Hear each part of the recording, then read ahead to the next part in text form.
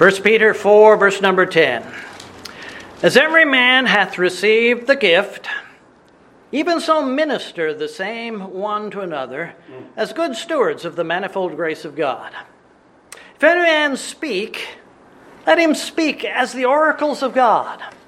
If any man minister, let him do it as of the ability which God giveth, that God in all things may be glorified through Jesus Christ, to whom be praise and dominion forever and ever. Amen. We ask Heavenly Father your blessing on our consideration of your word.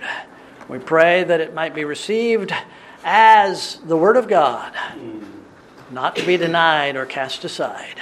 Bless, we pray, in our Savior's name. Amen. You may be seated. I'll begin with a horrible illustration, one which I pray never takes place in any of our lives. Your family doctor has just told you that you have a rare and fatal medical condition. And he gives you several options for taking care of this. You decide to attack this disease head on with the latest and the best treatment, which may not actually go down the standard medical pathway. But are you going to heed your auto mechanic who has just heard about this great new engine oil which might cure you of this disease? Or are you going to stop with your granddaughter's faith in magic fairy dust which she sprinkles on your head? Your neighbor has heard while scrolling through the internet that liquefied form of octopus liver has proven to be very effective in the treatment of whatever this is. You going to listen to these things? I'm talking about your life. I'm talking about your death, potentially, if something isn't done very soon. Under those circumstances, shouldn't you talk to someone who has, what shall we say, confidence in the experience that he has had with this disease over a considerable length of time? I think we might listen to him who has treated and successfully treated this disease before we turn to some of these other supposed blessings, cures. There are a lot of problems and a lot of situations in life which require experts. And when it comes to spiritual things, these experts are as important as an expert electrician might be, or an expert medical assistant. How does someone become an expert in spiritual things? How does someone become an expert in the things of God? By becoming immersed in the Word of God, which the Lord has given to us to reveal spiritual things. We have no other place to turn. I'm not talking necessarily about going off to Bible school. I'm not talking about seminary. I'm talking about being filled with the Holy Spirit and the Word of God, which the Holy Spirit has given to us. There we become experts in the things of God. No one should listen to a message of salvation from sin by a man who appears to be an expert in sin, and he's still taking courses to stay up on the subject. Amen. I don't think it would be wise to trust your eternal soul to an illiterate farmer who talks about eternity and talks about history after looking through a transparent stone while wearing magical glasses. Yeah. We must not trust our souls to someone who isn't sure that God has revealed the truth to us in the pages of His Word. Right. I often put articles in our church bulletin which were written by people that I do not quote from the pulpit. I use their material because that particular article or that particular statement is something to which I agree, but yet I don't want to leave the impression that I'm wholeheartedly for this fella and you should listen to everything that the man says. A case in point was a statement I included in last week's bulletin. A well-known and often quoted preacher stated that people sometimes criticize his boldness in preaching. He said that he hears objections to the authoritative way that he preaches God's Word. His reply was, "I don't know any other way to speak about the Bible. If you ask me if I like a brown shirt or a blue shirt, I don't care. If you ask me if I prefer this particular meal over that particular meal, I may not care. But if you ask me what is true about the Word of God, I will speak to you boldly." In verse number 11, Peter points to two varieties of Christian service, describing how that service is to be performed. It goes back to what that preacher said in the quote from our bulletin last week, and it also goes forward to the glorious end of all things, that all of us may do for the glory of the Lord Jesus Christ. If a man speak, let him speak as the oracles of God. If a man minister, let him do it as of the ability which God giveth, in order that God in all things may be glorified through Jesus Christ, to whom be praise and dominion forever and ever. Amen. This morning, let's think about the preacher, the deacon, and the glory of God. If any man speak, let him speak as the oracles of God. In the Bible, the word oracle or oracles is always used in a positive sense. But the false religions of the Greeks and the Romans in biblical times, they had their oracles as well, false oracles. And without using the word, we see some of those false oracles even in the pages of the New Testament. An oracle, by definition, was something or someone acting as a medium through which people could ask God questions and receive answers. One biblical example would be the demon-possessed woman in Philippi, Macedonia, who's described in Acts chapter 16.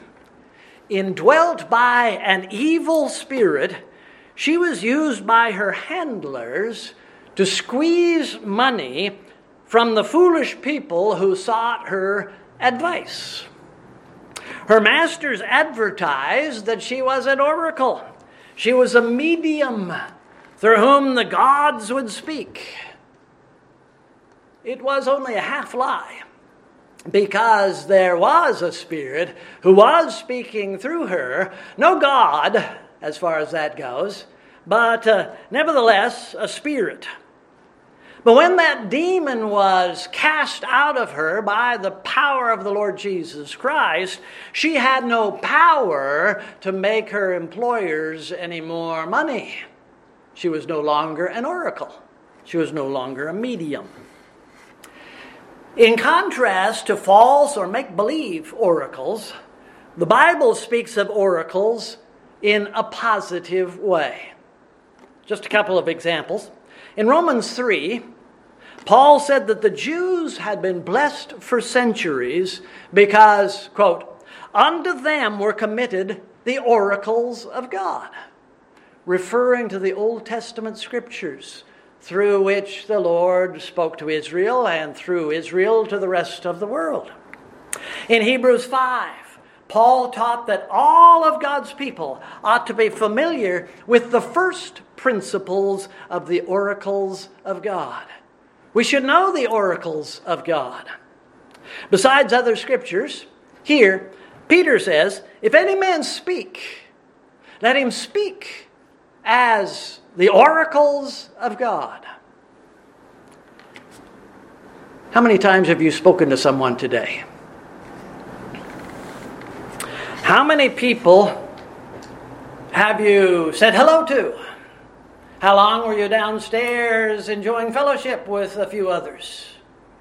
To how many people have you spoken today?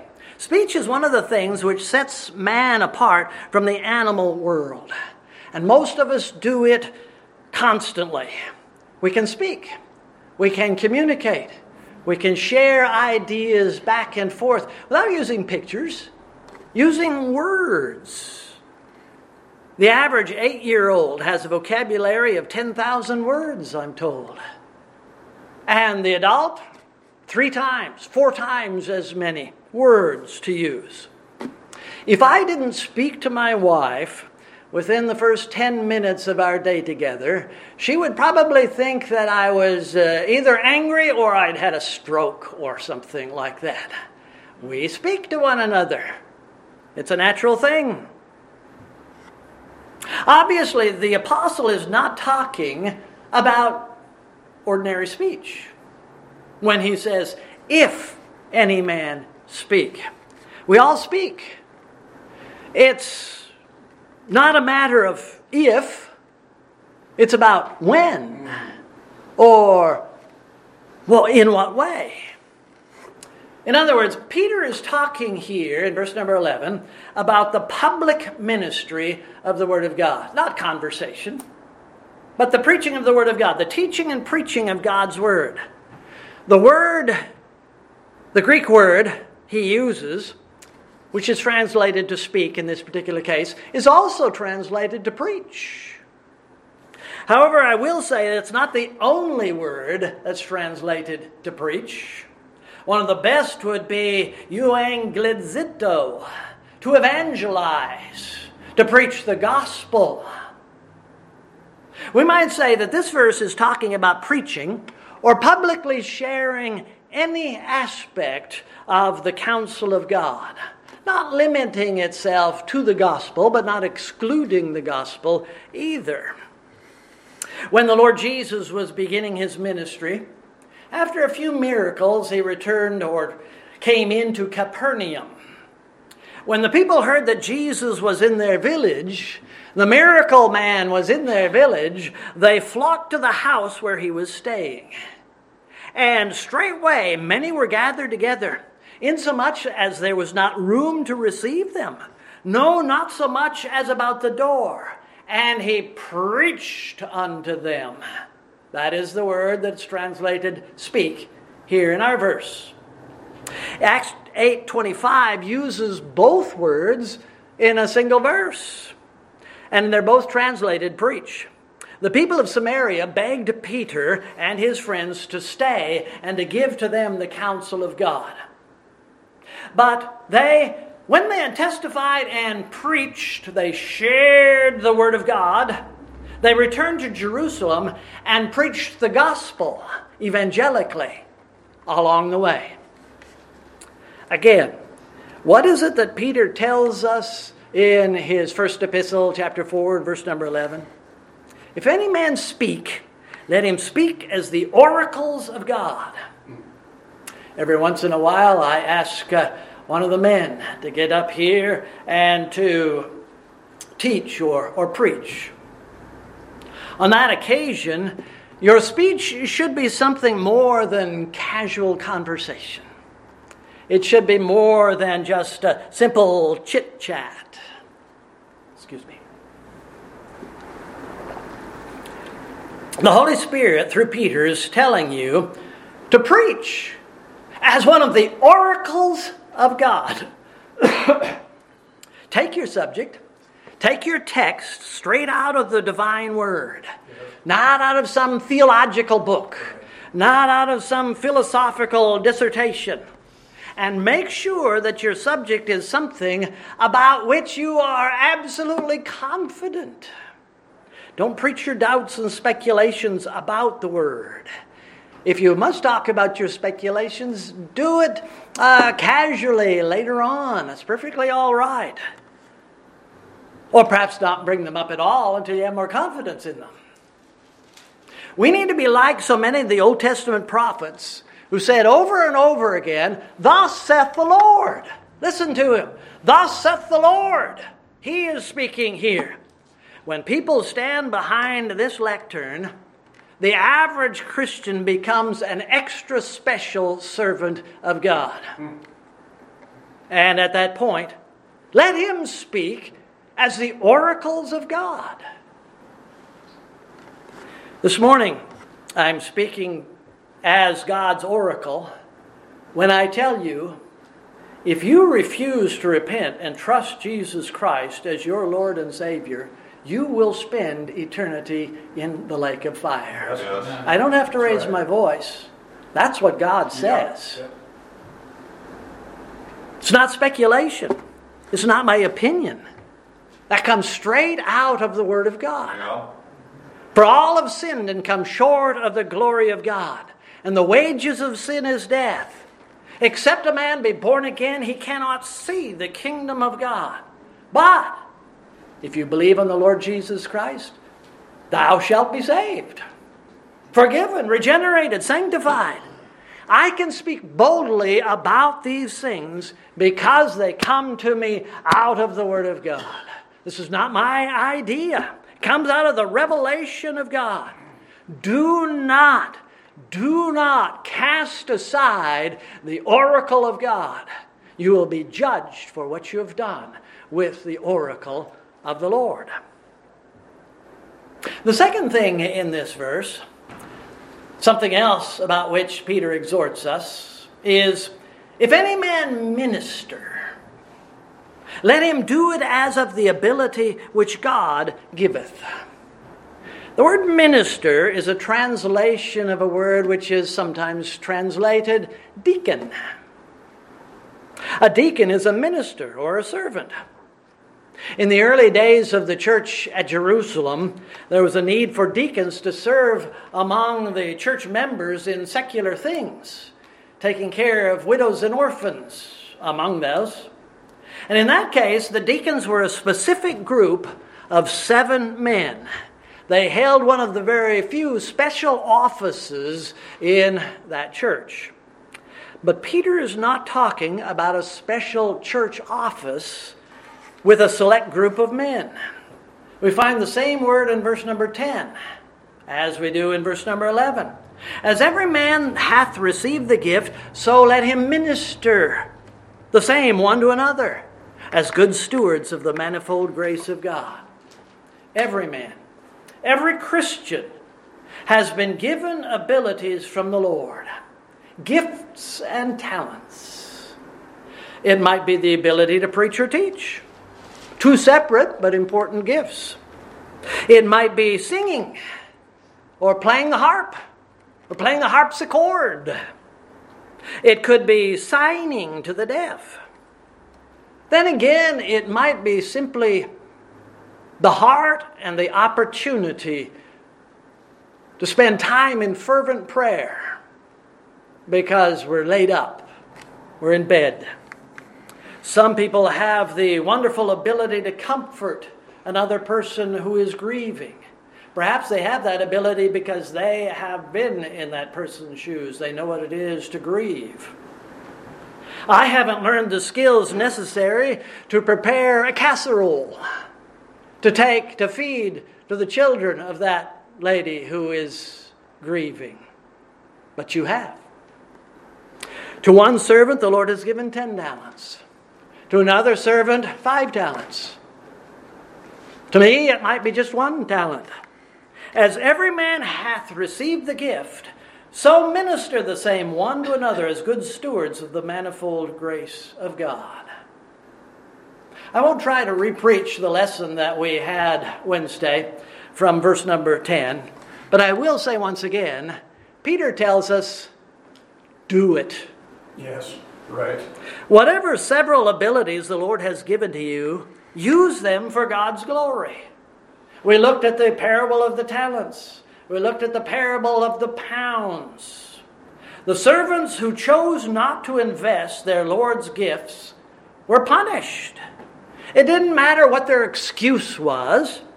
As Peter says, even so minister the same one to another. Don't talk about doing it. Do it. Don't exhort one another to do it. Do it. Do it as if it was something that the Lord has given to you as His special ambassador and steward. If any man minister, let him do it as the ability which God giveth. Most of us know what it is to have been given something from a chosen loved one, a close loved one. It might be a trinket. It might be absolutely useless. It might be a piece of cheap jewelry. It may have no intrinsic value whatsoever, but it's valuable to you because of Grandma who gave it to you, or how it came to you in whatever fashion. It's the giver who makes it valuable and important to you. Peter is talking about gifts given to you by God out of His manifold treasury of grace. Someone may look at that gift and suggest that it has no value. He may even convince you to agree with him. He may convince you that it has no value. But I ask you, from whom did it come? If it came from the Savior, then it has value. It is important. If any man minister, let him do it as of the ability which God giveth, that God in all things may be glorified through Jesus Christ. I know that this is something to which I pointed several times over the last year or so, but I'll also point out that there's good reason for it. Here it is once again. We are to do what we do for the glory of God. Yes. If you have been saved, you have been delivered from the punishment that your sins deserve. It was not so that you might feel good about yourself. Ultimately, primarily, it was for the glory of the Savior, Amen. the glory of God. You're bought with a price in order to glorify God in your body and in your spirit, both of which belong to God. Again, God redeems sinners like us first and foremost for Himself, for His honor and glory. And He gives gifts to people for the same reason, for the Lord's honor and glory. Jesus taught in His Sermon on the Mount, "Let your light so shine before men that they may see your good works and glorify your Father which is in heaven." This little light of mine I'm going to let shine for the glory of your Father which is in heaven. Lord, what little light? What meager works do I have? He replies, "The talents and the pounds which I have invested in you." Later, Jesus said, "Herein is my Father glorified, that ye bear much fruit." Lord, how shall I bear fruit in your name? Again, He says, "By properly investing the seeds which I have given you." Some Christians think that unless they do something large and outstanding, they can't bring the Lord proper glory, the glory that's due unto Him. Large or small, whatever is done in the name of the Lord and for His sake is important to Him. Yes. And that's all that matters. What's important to Him? As every man hath received the gift, even so minister the same one to another as good stewards of the manifold grace of God. The Lord said to Moses, "What is that in thy hand?" Moses said, "It's a rod." And the Lord said, "Where is it? Use that rod to glorify my name before Israel and the Egyptians." "David, what is that in thy hand?" "It's a slingshot." "Well, David, get to work and bring down my enemy." "Mary, what do you have there?" "It's a box of ointment." "Well, use that to highlight my death and burial." "Elijah, what's draped over your shoulders?" Well, that's just an old mantle, Lord. Well, I want you to use that mantle to divide the river. I want you to use that mantle to call your successor. What have you got there, Noah? A hammer. Well, I've got something for that hammer to tend to. Put it to use. Oh, Lord, I don't have 10 talents. I don't have 5 talents. God replies, what I have given to you, whatever it is, use it. As every man hath received the gift, even so minister the same one to another as good stewards of the manifold grace of God. Why are we to put these talents to use? That God may in all things be glorified through Christ Jesus. Why do I authoritatively declare the death, burial, and resurrection of the Lord Jesus Christ? So that God the Father might be glorified. So that He will be glorified in the salvation of souls as wicked as yours and mine. He will even be glorified in your rejection of that message, but that's not what you want. And speaking about Jesus Christ, to Him be praise and dominion forever and ever. Amen. I can tell you with all the authority of the oracle of God that every knee shall bow and every tongue shall confess that Jesus Christ is Lord to the glory of God the Father. I know that to be a fact because God has told us. One day you shall bow before Jesus Christ. Perhaps bow before the one you are rejecting today. You may despise the thought that He could be your Lord and Savior, but one day you will admit that He is Lord of all to the glory of God the Father. He shall be given praise and honor throughout eternity by those who worship Him today. In addition to that praise, He will be given dominion forever and ever. These last words of verse number 11 sound very much like something that the theologians call a doxology. We have several of these in the Word of God. One of them, Paul shares with us toward the close of his first epistle to Timothy. Listen carefully, Timothy.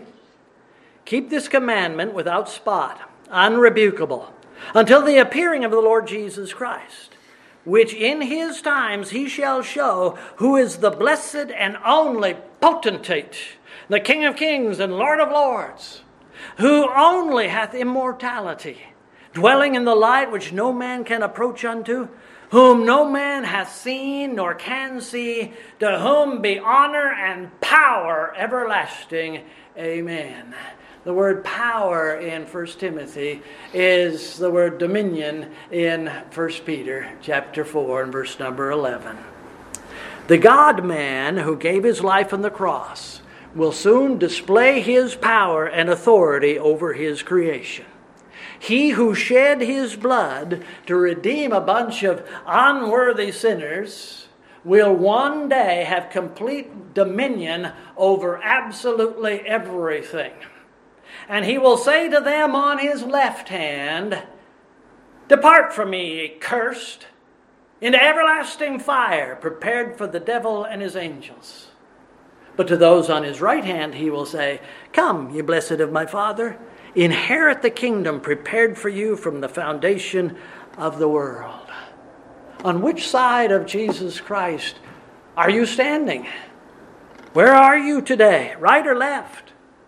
Are you in love with Jesus, or do you hate the thought of His dominion over you? Are you trusting Him for your eternity, or are you trusting yourself? Pretty much a waste of time. I exhort you, based upon the authority of God's Word, believe on the Lord Jesus Christ, and thou shalt be saved. In addition to that, God's oracle declares that if you reject Him, you will spend eternity in the lake of fire. Won't you humbly come to Christ? Won't you submit yourself to Him? Please stand.